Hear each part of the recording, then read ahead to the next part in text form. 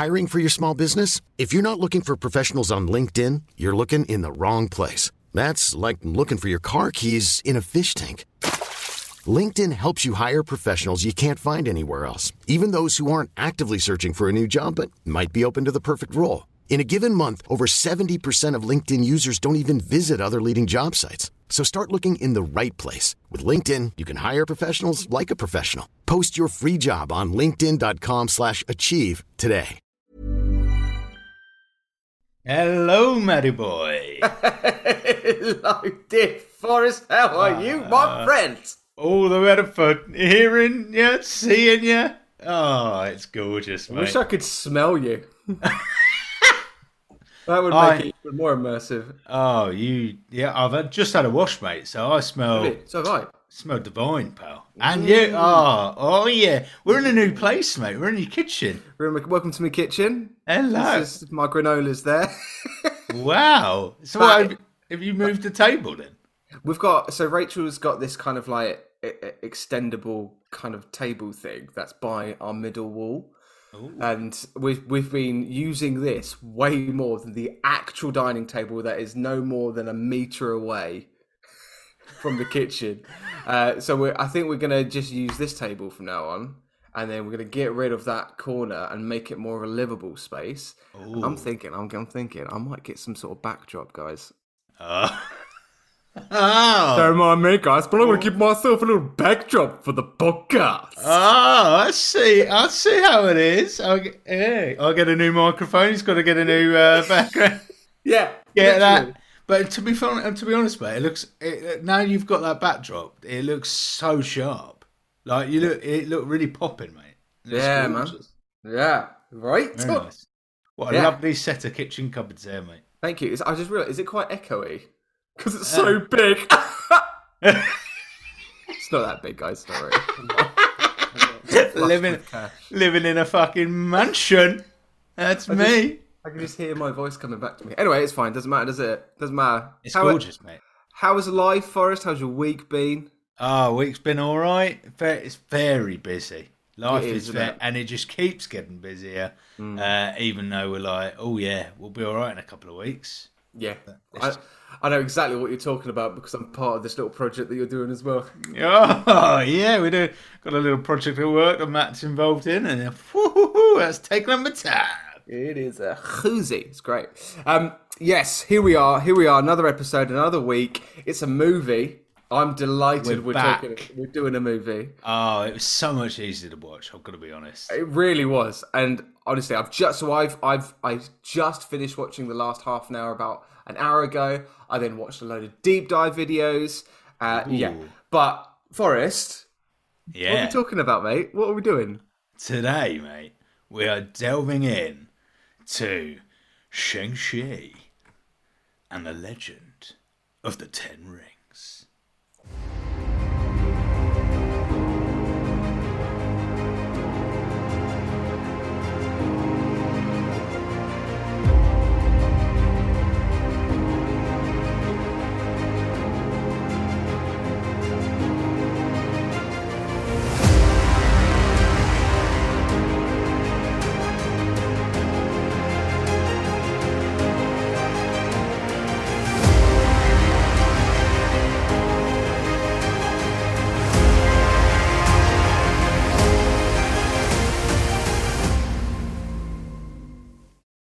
Immediate thoughts, please, Matt. Oh, okay. I got to stand up. He's got to stand up. I got to do this. Yes. I got to do that. Honestly. You are very loud for 10 in the morning. That's why I stood back. That's why I was all the way over there. I had to. Oh my shit. Honestly. How good, right? This is the second time watching it, and fuck, it's so good. I'm not joking. I'm not amazing. Literally, this is genuine emotion. I'm not heightening this just for the podcast. Legit, it's fucking brilliant. It is like fucking everything is so finely tuned. There's one part of it that you could go, yeah, but everything is just solid cast. Solid action, solid cinematography, solid story. interesting story, different variety of scenes within the story, action scenes. Oh, there's so much, mate. Honestly, there's so much to talk about, but like in terms of tapestry. Oh my god, love. Yeah. Those words have never escaped my mouth before. No, they haven't. That really took me by surprise. Yeah, like honestly, okay. So first thoughts, it hits on almost every level in terms of, like you say, storytelling, visual, action sequences, character, casting, cinematography, everything. It hits. There are, like you do say, there are little bits here and there, but it's not massive. It's very minute kind of like issues for me. But I think on the whole, what I really loved is this is a tone and a theme and a narrative that the MCU have been missing up until this point. And the introduction of this hero is brilliant. It's absolutely brilliant. And what's so fantastic about this, and in particular, is the fact that the origin of Shang-Chi is so vast and it's so detailed and it's layered, and every character has detail, like context, historical context. There's lots of richness going on in everybody's story, and it plays out so well. And it, for me as well, what I love about it is that if say for instance you just watch this not knowing it was an MCU movie, you'd absolutely watch it and not know that it would be part of this universe. Like it quite sufficiently stands on its own, which I actually think is a really great thing. You could just watch this and not worry about, okay, cool, so do I need to understand Spider-Man's history here? Do I need to understand who the Hulk? No, you don't. Just watch this story. Focus on this one story. And this will then eventually, at the end of the movie, in the post-credit sequences, link with the universe. Perfect. Yep. That's all we need. Absolutely agree. And especially coming off of What If, where certain episodes were definitely not that, right? Yeah. Having this, which was just, as you say, completely fresh, nothing I needed to know beforehand, and it was just delightful. And many times doesn't even feel like Marvel. No, it feels like a completely separate martial arts, completely different movie, and it's gorgeous, and just everything about it is amazing. And I'm going to hit you straight with a fact here, man. Oh, okay. That it has one of the lowest budgets in all of the Marvel films. So it's only paralleled in terms of budget by the likes of the first Iron Man film, which is lower budget, and Incredible Hulk, which is a lower budget. That kind of cancels out one of my gripes, but it's really small. So one of my smallest gripes, and I'll say it right now, was the visual effects in certain moments. I think one particular moment was the bus scene. Now, the bus sequence is iconic in its own right. We'll talk about that in a moment. Incredible. But there was a few outside shots, external shots of the bus as it was travelling through San Francisco. It's San Francisco, isn't it? Yes. Yeah. And it was so clunky and it was very apparent. It was very unfinished, or it looked at least unfinished. And now understanding it was the lowest budget since Iron Man, like it makes sense. But like again, that's a tiny gripe, and those shots lasted half a second. Right. Yeah. And if you're really looking out for it, you'll see those moments. But I think overall, I mean, how do we start, mate? Where do you want to start? I mean, do you want to talk fight sequences? Do you want to talk about the scenes, the character? Where do you want to go? Let me start with what we always forget because we haven't done enough films recently, which is the synopsis, man. Let's start with that. You better be using those effects. Oh. Well, hello, baby. Let's go. Let's go. Okay, here we go. So, Shang-Chi and the Legend of the Ten Rings. Marvel Studios, Shang-Chi and the Legend of the Ten Rings. Stars Simu Liu. No, that's bad. That's bad start there. Simu Liu. And I especially looked this up beforehand as well. Right, cool. Let's start again. You're so echoey. It's amazing. Shang-Chi and the Legend of the Ten Rings stars Simu Lian as Shang-Chi, who must confront the past he thought he left behind when he's drawn into the web of the mysterious Ten Rings organisation. The film also stars Tony Leung as Wenwu, Awkwafina as Shang-Chi's friend Katie, and Michelle Yeoh as Yang Nan, as well as Fala Shen, Mengazak, Florian Mentenu. Right, why has it got all their names in? Is this a synopsis or what? That is not a synopsis. Right, I'm going to turn that. That is not a synopsis. Oh that is a fucking, trap. What is that about? Honestly, I came into this, right, because, and I did, right, so I wanted to do as much research about names, pronunciations, because I knew we were going into this. You got to, it's only respectful you say the names right if you're going to say them. But I did not expect, Matt, to be hit with a synopsis that asked me to say every single fucking name straight away. Mate. What a trickster on Rotten Tomatoes.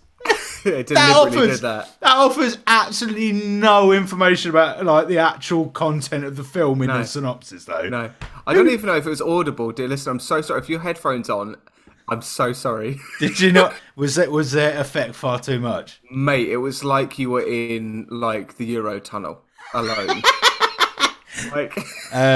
Okay, is something like that better? See, that's so much more manageable. Yeah. Oh, okay, all right. It was like, why didn't you stop me? I tried. Because I wasn't looking at you. I was looking at the thing. That's why I said. But yeah, okay. We're just going to skip that. But the idea is, what was the actual information side of that? That was the confront the past he thought he left behind when he's drawn into the web of the mysterious Ten Rings organisation. That's it. Okay, I'm going to go ahead and just start and talk about these 10 rings. Is that okay? You talk about your ring, mate. I'm going to talk about these rings. There's so many. Now, what I love about the 10 rings is that they are used so brilliantly in terms of action sequences. It sounds really silly, but when you look at people's powers in the MCU, you look at how people are using their, Thor's got his hammer, you've got, Hulk's got his strength, you got Iron Man's got his tech, and you're always looking for new features or different features or how they use their armory or weaponry that they've got. Now, these are just 10 what are effective just bangles that are going on people's forearms, but they are used in such creative ways to create different things. Now, I know that there are tie-ins, and we'll be talking about the tie-ins with Miss Marvel as well, but the way that it's used as flight, it's used as weaponry, it's used as whips, it's used in so many different multifaceted ways. I really loved the way every time, this is the thing, genuinely, every time the 10 rings were being used in a fight sequence, I was like, oh my God, okay, let's see what else they can do next. Yeah. And if you watch an Iron Man, you're like, okay, cool, he's just going to go, okay, he's going to fly, he's going to then, shoot some missiles from his shoulders, whatever, and that's coming and that's what he can do, right?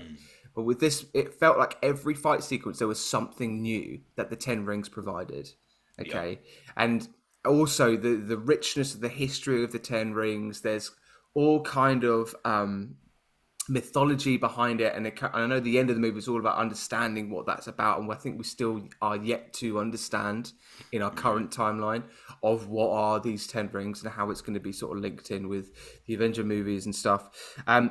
But yeah, I think the concept of the 10 rings, and obviously this has come all the way back from Iron Man 3, when the first, with Trevor Slattery, which is great to see him back in this movie as well, which is just a brilliant addition to it. And rounding up his story as well, when he was the Mandarin in Iron Man 3.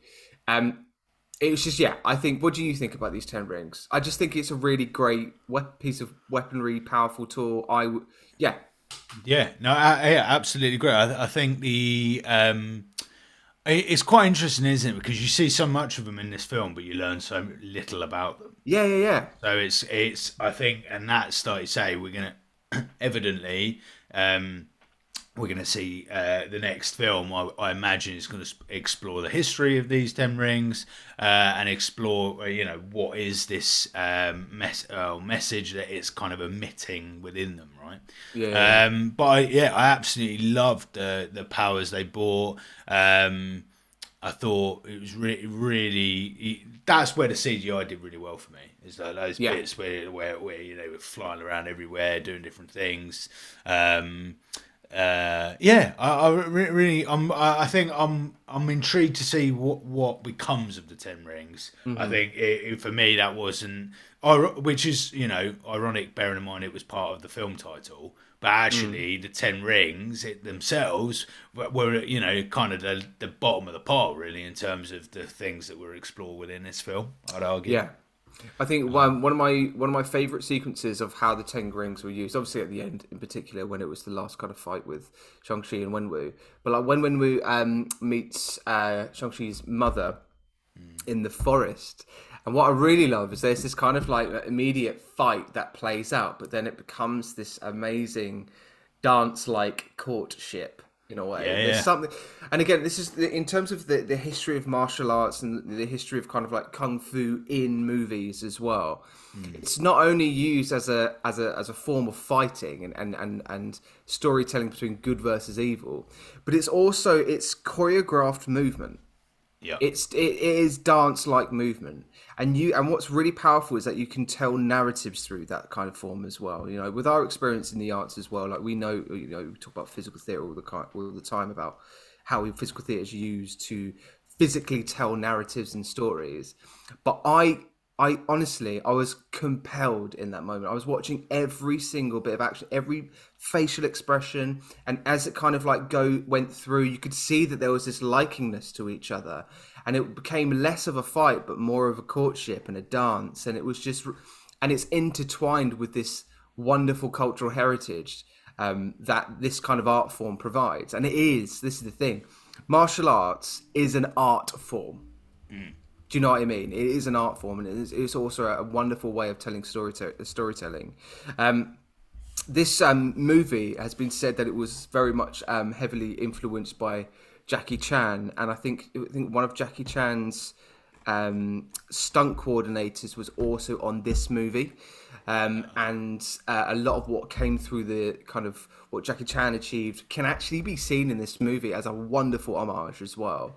But like the story of Shang-Chi as well has been proven to be influenced by Bruce Lee as well. So you've got all of these kind of tie-ins that play in, and this is what's so wonderful, is that it's a gorgeous homage to all of these wonderful movies and pieces of cinema history that have been made by these iconic people like Jackie Chan and Bruce Lee, but it kind of threads through into all these moments. And this is the thing, like I mean, every single fight sequence, mate, Oh, it hits. so I just want, whilst you were doing that and doing a bit of research, so basically the fight choreographers that were in charge of it. So Brad Allen, who was the first non-Asian member of the Jackie Chan stunt team. There you go. That's the one I'm Um, talking about. Yep. at Brad Allen. Andy Cheng was, I think, Andy Cheng was also a former member and did the fight choreography. And there was also a long time Hollywood action and stunt choreographer Peng Zhang Li.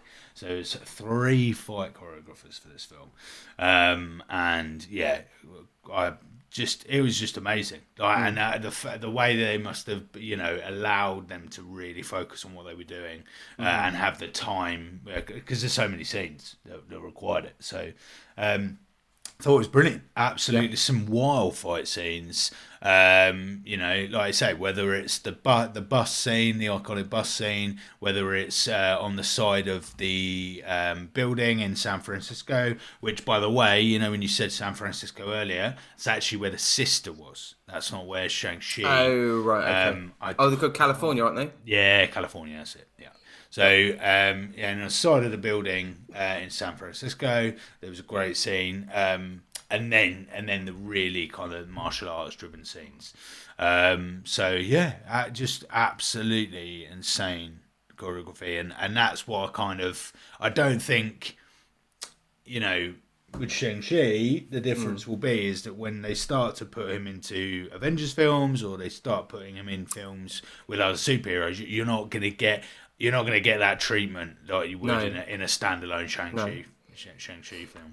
Before I move, and as well, like in terms of these fight sequences, what Jackie Chan achieves so well in his movies is that he does a lot of environmental based fighting. So, like, what's those comedy movies he's done? Oh, they've gone in my head. What's the one he did with Owen Wilson? No idea, mate, to be honest. Shanghai Nights. Ah. The Shanghai Nights? That Wow, that projected out of your... It did. That fell out of my face. Yeah, Shanghai. Yeah. Shanghai. Now, a lot of his movies are always based on kind of like where you are in that moment. So, using the kind of the environmental kind of space that you're in for the fight sequences. So, for instance, the reason why I love the bus sequence so well is that you can see that he's kind of like propelling through and around the poles. He's using the kind of expandable material that you've got in between the both kind of carriages of the bus and kind of pushing himself and bouncing himself around. He's using all types of different things that he's in the environment in to help him move his fight forward. He does it as well. And again, this is equally amazing moment. The scaffolding fight scene. Yeah. Holy crap. Who the hell thought of that? That is amazing. It's it was absolutely stunning, and also what I also like about this film is none of them seem to go on for too long. They are just perfect. Like that scaffolding one, not long at all. Really, it's like a snapshot, about 30 seconds, no longer than a minute for sure, of that action, and it's done. But it's so good.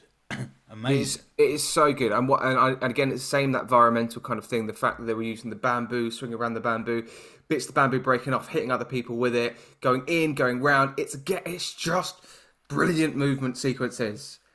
I can't. If you haven't seen it, dear listener, if you're listening to this and you haven't seen it yet, go and watch it. Okay, there's only so many movies that we and TV shows that we do go, actually, no, you definitely need to go and see it. What if you could probably miss it, maybe, but like this, definitely go and see it. I mean, if you haven't seen it and you have, let us know what you think about the fight sequences in particular, because that's the thing. I don't know if it's just me and the fact that we kind of maybe we have a different eye to it in terms of like choreographed movement. Yeah, but like, I think it just holds so well visually. And like you say, when he comes into the Avengers, when Shang-Chi comes into the Avengers, he has got such a unique fighting style that it's going to bring so many different and new elements to these big fight sequences, endgame-esque fight sequences, that what is Shang-Chi going to now put in? I honestly just so happy about this. It's such a great addition. What I am really surprised about, and I was going to bring this up later, but you've kind of alluded to it, is Shang-Chi not being in anything so far. Yeah, like anything else. Yeah. They've not actually announced when the second film was going to be. That's crazy, which is mad. And yet we've heard far more about an Eternal sequel than we have about Shang-Chi. And I'm like, what the fuck is? But I find it very bizarre that we haven't had any. It was such an enjoyed movie, and to be honest, maybe it's a good sign, because it was so loved, they don't want to fuck up bringing him back.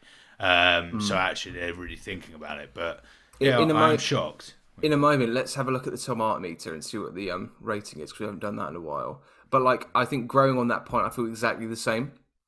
I'm a bit concerned that there's no real announcements made about Shang-Chi going further. Now that I think there are confirmations that he will appear again. However, in terms of like further news on the second one, I just kind of think by this time, I mean, this movie came out about 2 years ago now. Yeah. Came out, 2021. 2021. So, hopefully by now we would have at least heard developments or at least in production for a Shang-Chi 2, which we haven't got. Now, I trust K-Dog to the ends of the earth. Yeah. But this does worry me a little bit, and I think it does deserve a little bit more dedication and time into investment with this character. This is a great character. And I think Shang-Chi has the ability to become one of the heads of the Avengers, to become one of the figureheads of the MCU. I know right now we're riding on Spider-Man. Tom Holland's the top dog right now. Even Doctor Strange, you can argue, is up there as well. But however, I think they could have, and I think they probably should have, over these last 2 years, spent some more time investing in Shang-Chi so we can meet that. Now, funny you should mention Spider-Man. I have a feeling it could all be part of Spider-Man 4. Now, I say this because for two reasons. One, there is a very well-known set of comics where Shang-Chi and Spider-Man. Spider-Man loses his spider senses. And Shang-Chi develops. They kind of create like a version of their martial arts, or a version of his martial arts, and Spider-Man kind of adopts that. Right. And it's and Spider-Man and Shang-Chi. There's quite a lot of comics where they kind of work together, whether it's in Avengers or separately. So, and I wonder whether, bearing in mind the mantle's kind of gone to Spider-Man from Iron Man, that actually we might see a Shang-Chi Spider-Man mix up. Also, it's kind of, if you think back to the last Spider-Man film, which we haven't covered on the podcast yet, No Way Home, is it? The new one. So when we get to that, obviously we get quite a lot of these kind of portholes, don't we? What are they called? All links to Wong and all that stuff. I say Wong holes. Wong holes? Yeah, but that's where we know it from, right? The Wong hole, or strange Wong strange hole, Wong hole. All of those types absolutely of stuff. Make that joke. He said, come into my Wong hole. Come into my Wong hole. And then obviously with the links with Wong within this film, I just wonder whether Spider-Man 4 might breach that. Whether might be where Shang-Chi next appears. Before his own film again, I think. I might be wrong, but I've just got a feeling those two will collide at some point. Also, the other thing is that we obviously at the end of the film we get, like I say, this message emits from the Ten Rings, and that's kind of going to set us up for a sequel. I wonder whether the delay in announcing any more information could it be because of what that's going to link to? Maybe they've had to go back to the drawing board because of other changes with other Marvel projects. Maybe there's because basically what I'm getting at is I can't imagine that the sequel will be standalone Shang-Chi. No, it's definitely threaded in now, isn't it? It's got to thread in somehow. So is it that it was going to thread in somehow with Kang? That's going to get us to the Kang dynasty, but because the whole thing's going on there, they're not sure. I'm just really intrigued whether those conversations are being had. I've got a theory. Okay. Hit me up. About these 10 rings. I have a feeling, because of the mystic and kind of like elusiveness of the history of these 10 rings, and obviously in the post-credit sequence we had Bruce Banner, we had Captain Marvel, and Wu trying to understand what it is. They said it's not Shatari, it's not Vibranium. It predates thousands of years. Okay, so they've been told the history of this is that it predates about 1,000 years ago, and like Bruce is like, no, it's definitely much earlier than that. It's definitely coming from somewhere else. I've got a feeling these 10 rings are either going to be instrumental in the defeat for Kang, or they will be the instruments that will be used to defeat Kang. I feel like the elusiveness of these 10 rings will become a real kind of main component to whatever the culmination is of the Kang Dynasty. I completely agree. I think it's going to be pivotal to Kang. Yeah. Because so they're talking about many years ago, which brings time into it. Yeah. So, and the beginning of time, potentially, is that what we're looking at? And obviously Kang, Timekeepers, TVA, you're starting to see, if you look at those connections, that actually that could be, I think you're correct. I think you're completely right, Matt, that will be what will kill Kang, in a way. Yeah. Like, what if that at the end credit sequence, it said it's sending a beacon, it's sending a signal. Do you think, I don't know if we now know what that signal is, but is that signal maybe the signal to the outer universes that the multiverse has been opened? Possibly. Is that the signal that, oh shit, the multiverse is expanded? Like, we've gone into, all these different time variants and stuff. Could it be a signal from the Watcher? Could it be a signal from the Watcher? Connects us to What If. Because this is straight after What If. We're aware of the Watcher and the Guardians of the Multiverse. Could it be his signal to? I like that. Well, you've got all these things that are so potentially connected. You could also say that this is a signal to the Celestials, or from the Celestials, or it's from a elder god. We got all these elder gods that are playing into. We saw Gorath in Multiverse of Madness. We've got all these different Celestials now coming into the Eternals. There's something bigger going on, which still is yet to be explained. I really hope not. I know. Out of the two theories we've got, if it's Celestials, I'm like, yeah, I'm all right. But I tell you what, we can rule out, even though it breaks my heart, is anything Obadiah or Thanos related. All right. Are you finally letting go of that? I'm not prepared to bring in a theory about Thanos or Obadiah. Or should I say Thanos Obadiah, because they're the same person. But I'm not. Whatever. I'm not prepared to bring. But yeah. No. I think. Yeah. I think it will be connected to Kang, but because of everything that's going on, with that actor and with the future, I think K-Dog and co are having to rethink slightly, maybe. I might be completely wrong, but I've just got to. I think because it's going to be so pivotal to the Kang Dynasty, which, I don't think we've been able to announce this because it didn't. Yeah, it got announced a few days ago. The Avengers films have been delayed. Yes, yeah. We'll talk about this in our monthly roundup episode, which will be next week.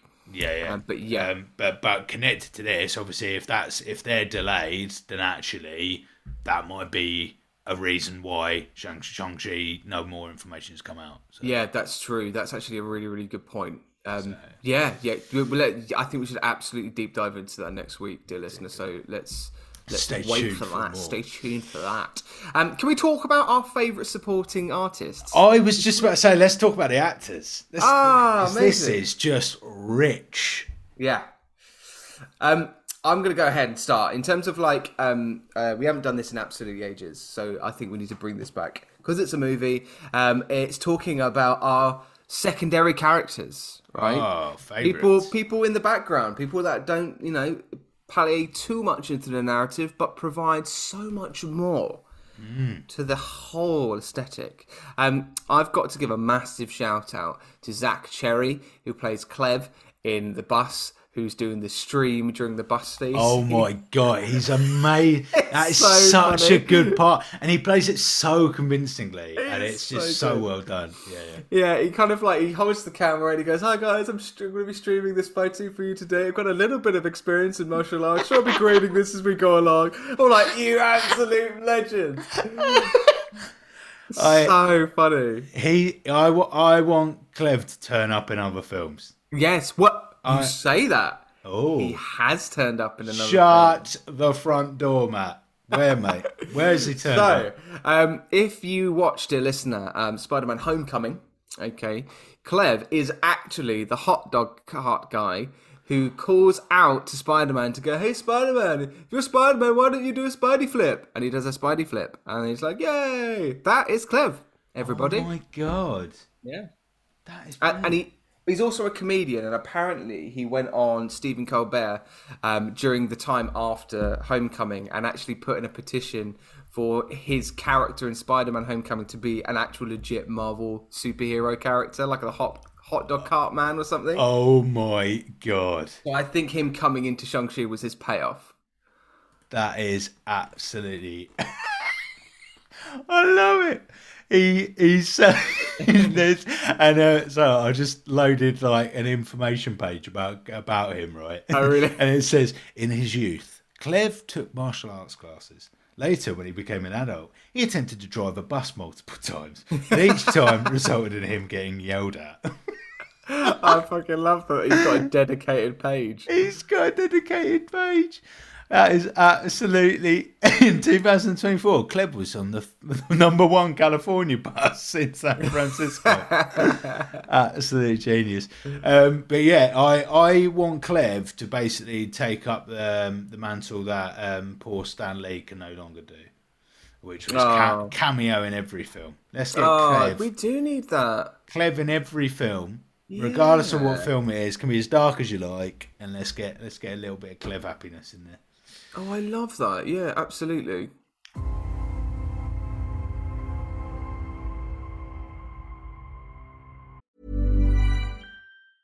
A lot can happen in the next 3 years. Like a chatbot may be your new best friend. But what won't change? Needing health insurance. United Healthcare Tri-Term Medical Plans are available for these changing times. Underwritten by Golden Rule Insurance Company, they offer budget-friendly, flexible coverage for people who are in between jobs or missed open enrollment. The plans last nearly 3 years in some states, with access to a nationwide network of doctors and hospitals. So for whatever tomorrow brings, United Healthcare Tri-Term Medical Plans may be for you. Learn more at uh1.com.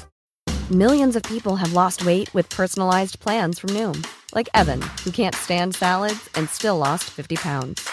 Salads generally for most people are the easy button, right? For me, that wasn't an option. I never really was a salad guy. That's just not who I am. But Noom worked for me. Get your personalized plan today at Noom.com. Real Noom user compensated to provide their story. In 4 weeks, the typical Noom user can expect to lose 1 to 2 pounds per week. Individual results may vary.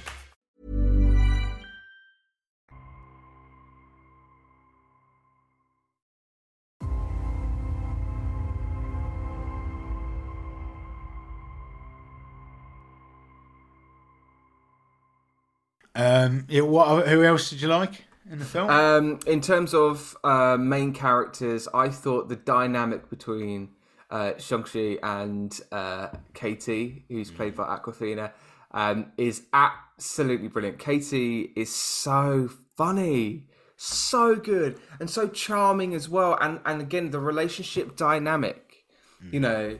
I mean, they don't go straight into the, are they attracted to each other or not? Are they together? Are they not? It's not even a plot point. It's not even it's a legit friendship. And if it becomes that, fine, whatever, let it blossom. It's not a main thread in a narrative, which I really love this trend happening in movies now, where it's not all about, you know, this kind of platonic kind of, like, not platonic, but like this kind of, you know, will they, won't they? Are they attracted to each other? No, I don't know. Is this going to drive our plot point? Are we going to get to a point in the climax of the movie where I'm going to have to try and save you or kill this dragon? And like, no, it's not. It's not about that. It's just them being brilliant and being hilarious and being proper mates.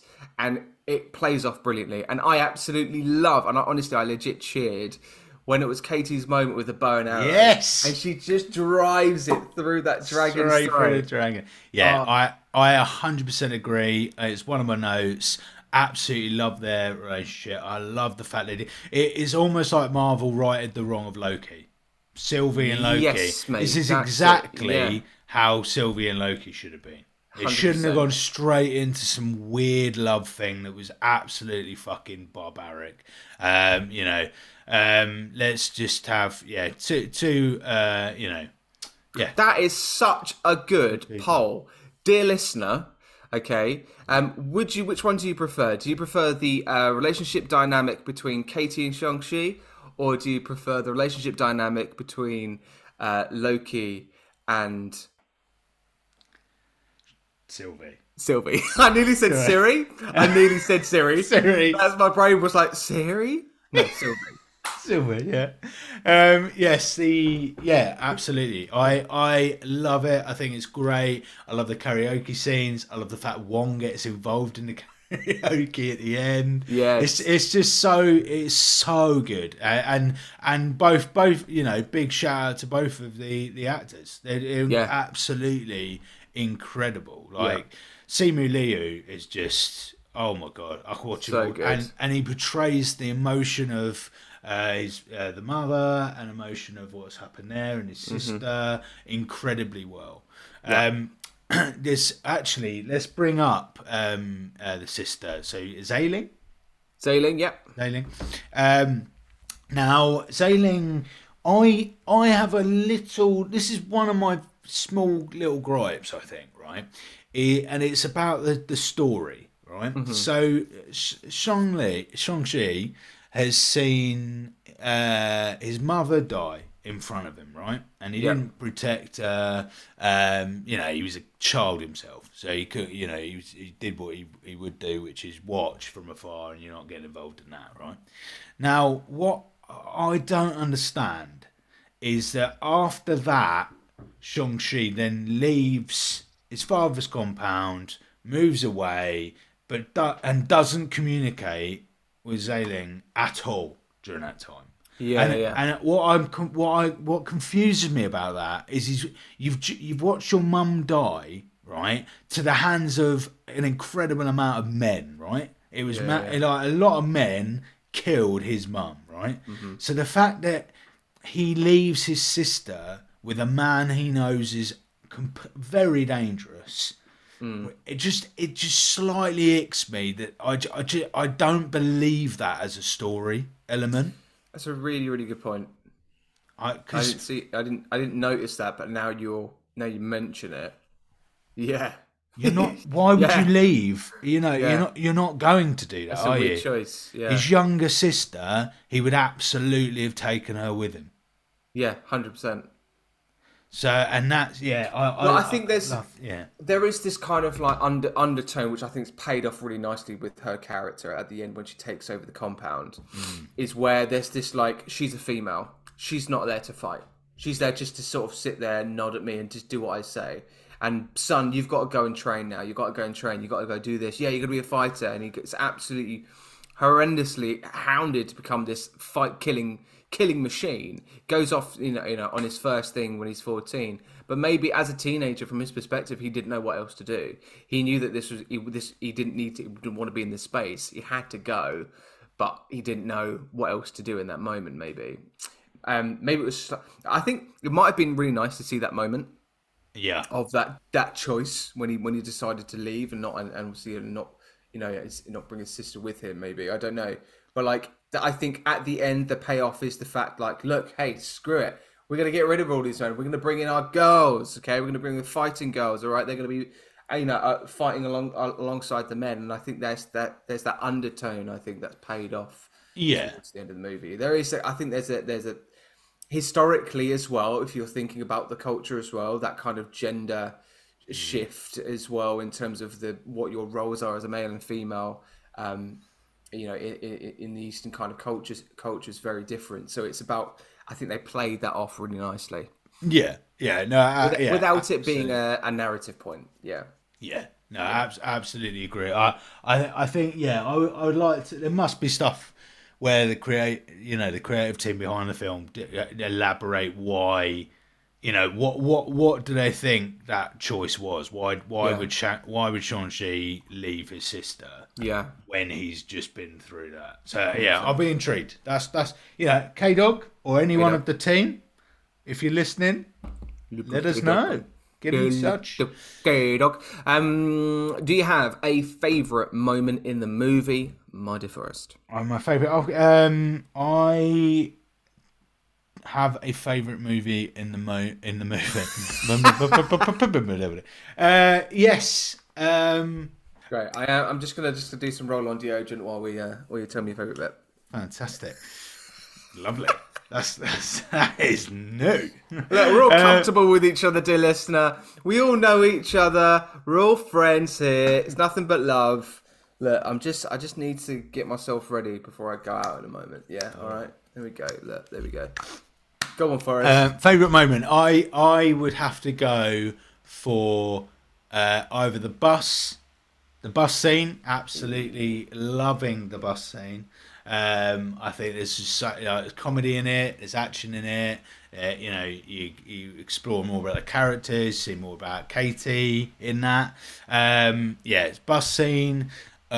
Or it would no. I'm going to say bus scene. Let's be definitive. Bus scene. What about you?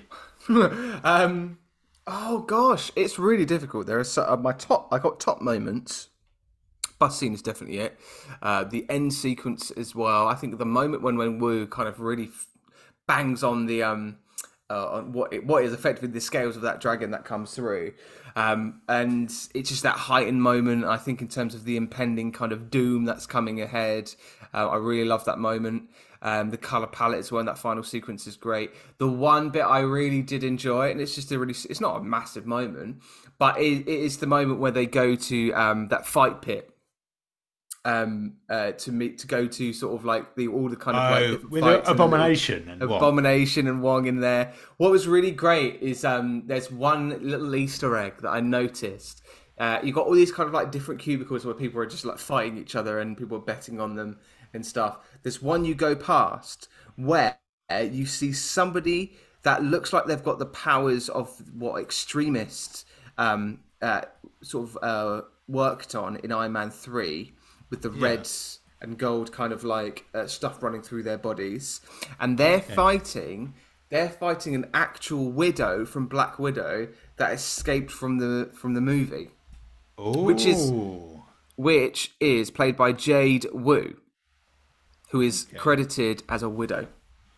Wow. Yeah, and then the bit with Abomination when Emil comes back, it's just a really great moment. I do remember watching it the first time, and there was already spoilers that the Abomination comes back from this moment. I do remember it kind of got spoiled before it came out, but like I was just really happy to see it. And what's really great as well is now we've seen She-Hulk, but we've seen it ourselves, but when we review it, when Wu opens up the portal again, you can see his prison in the background. Yes, and it was so good that they used the same. Yeah, absolutely. The same compound. I absolutely spotted that. Because one thing I saw online and I don't think they do in She-Hulk, do they? Is explore Wong and the Abomination. How are they connected? I know. It's kind of it's like, how dare you, Wong, go and be mates with effectively Hulk's like nemesis. Yeah. So what's that about? Well, and that's the thing. There is stuff online that is asking exactly that. Do you know what's a real shame? What's their little buddy up? I really don't think that was explained in She-Hulk, where it really should have been. I don't think so. Wong's in it many times, isn't he? But I don't think, I do not think it's explained quite. But this is why we need to go back and watch it. We'll figure it out. We'll have to see. Yes. Ben Kingsley. Let's talk about very briefly about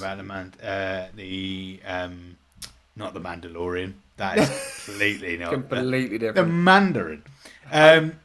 So I think we both of the view in Iron Man 3. We weren't very much a fan of that twist.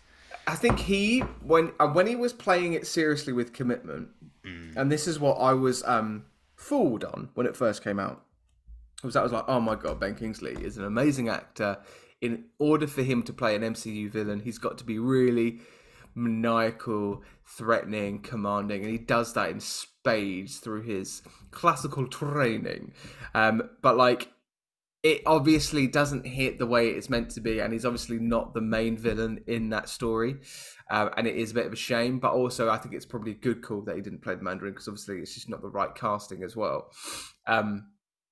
But I think the payoff of him coming back here was great. I'm really surprised he actually said yes to this, personally.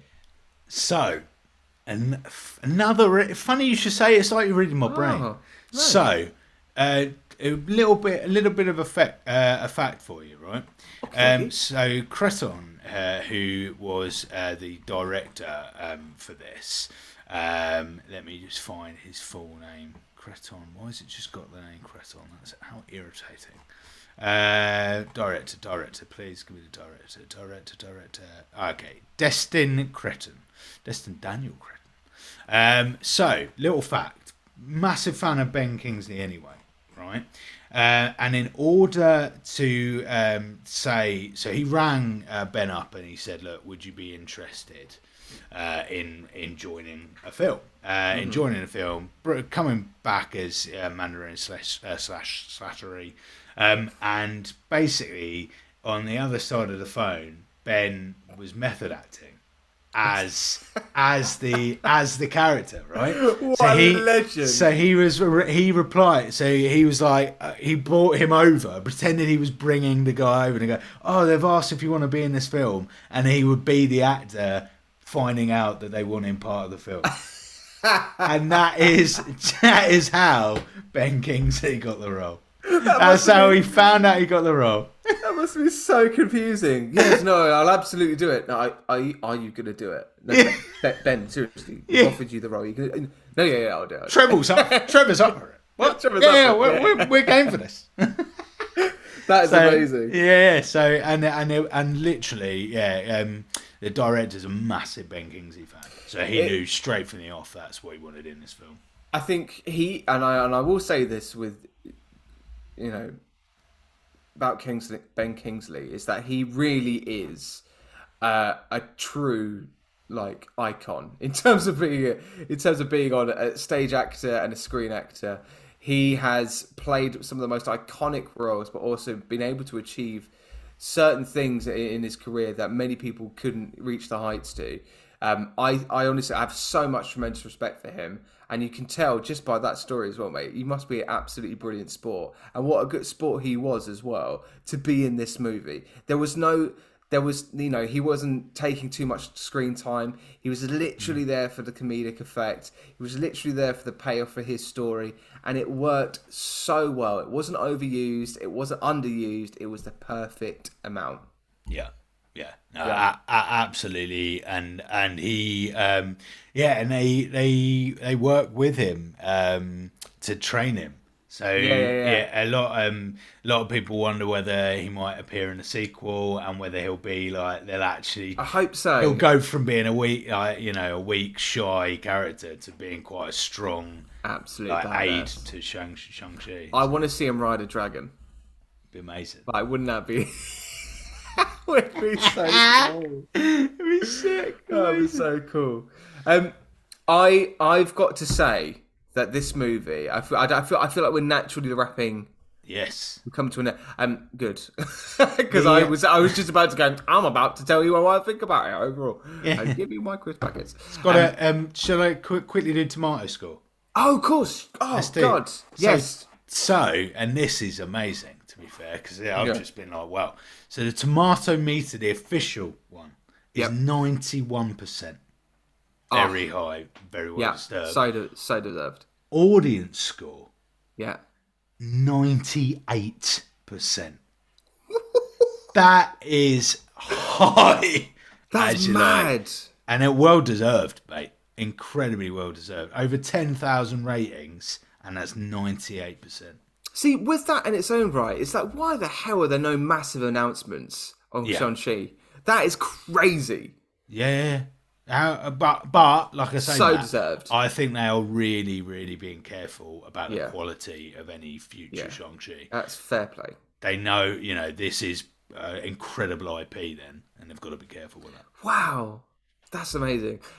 Mate, this movie was an absolute joy to watch. I got 2/3 into the movie and I sat here going, oh my God, the amount of MCU content we have both watched over the last 2 years. And I'm sat here going, I am loving this. I'm loving this journey that you and I are on. I'm loving the journey that I'm watching right now in Shang-Chi. Like, I can't wait to see what comes next with Shang-Chi. The movie was an absolute hit. I will happily, again, this is the thing, like, if somebody went to me, oh, do you want to watch Shang-Chi? I'd be like, yeah, I absolutely do. I would watch that any given moment, any time of the day. It is a proper good shout. Yeah, mate, in terms of my crisp packet, I'm gonna say, oh gosh, I know, I'm gonna say this is the new pink bag of What's-Its. What? Have you seen them? No. Mate, they're like prawn cocktail though. They're really good. They don't like they're like proper filled to the brim. They're giant ones as well. Prawn cocktail What's-Its? Yeah, they're massive. And there's loads of them in there as well. Oh. It's like filled to the brim. Filled to the absolute brim. It's got to be, I'm going to say 10 out of 10. I don't think I've given a movie a 10 out of 10 yet. Oh, yeah. I completely agree though. Absolute 10 out of 10. This is, what is those, what's the bag of crisps where it's like the different shapes and you get like the little wheel and then they're like little vehicle bits in a pack? They're like... What? They're usually sat next to the alien ones. Like Space Invaders? Like Monster Munch? Yeah, but they're the shapes, one. Mate, what are you chatting about? You know what I'm on about, Matt. Come on, mate. The the bit. Oh mate. Crisp shapes. Space Invader. Vehicle bits. Transformer snack. Nope. I've never eaten them.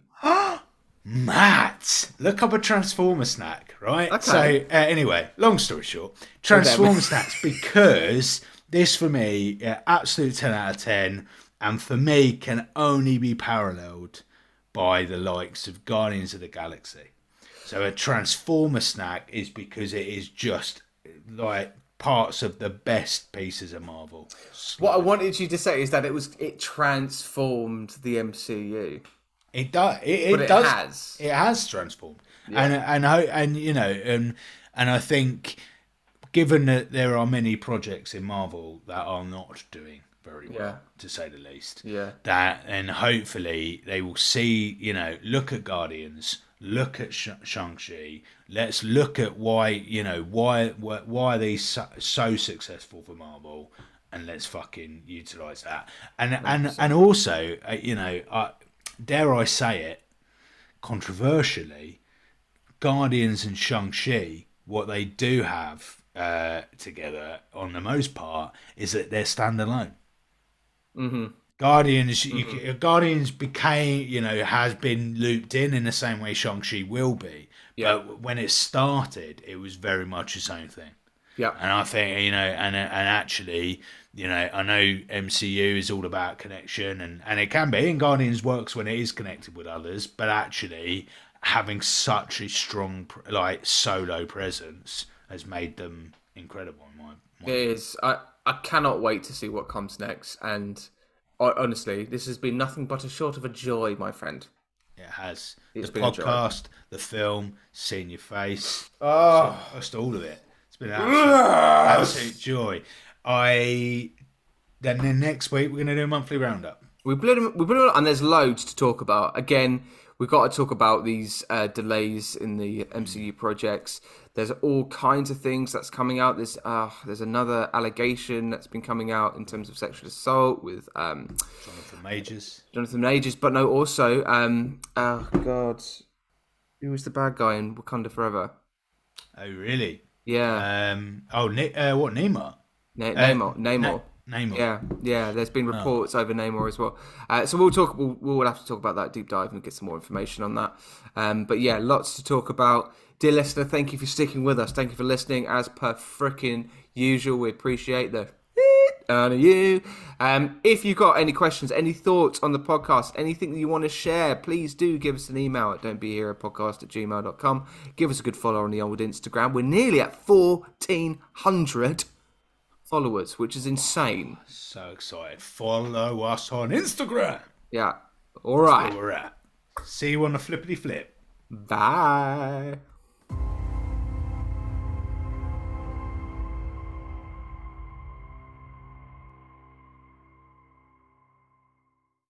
Thank you for listening to another episode of Don't Be a Hero podcast. If you have any comments, feedback or any thoughts, email us at don'tbeaheropodcast@gmail.com. Make sure you subscribe to us on Apple Podcasts, Spotify and other streaming platforms for future content. And to keep up to date on all things Don't Be a Hero, follow us on our Instagram or our TikTok at Don't Be a Hero Podcast. We'll see you there.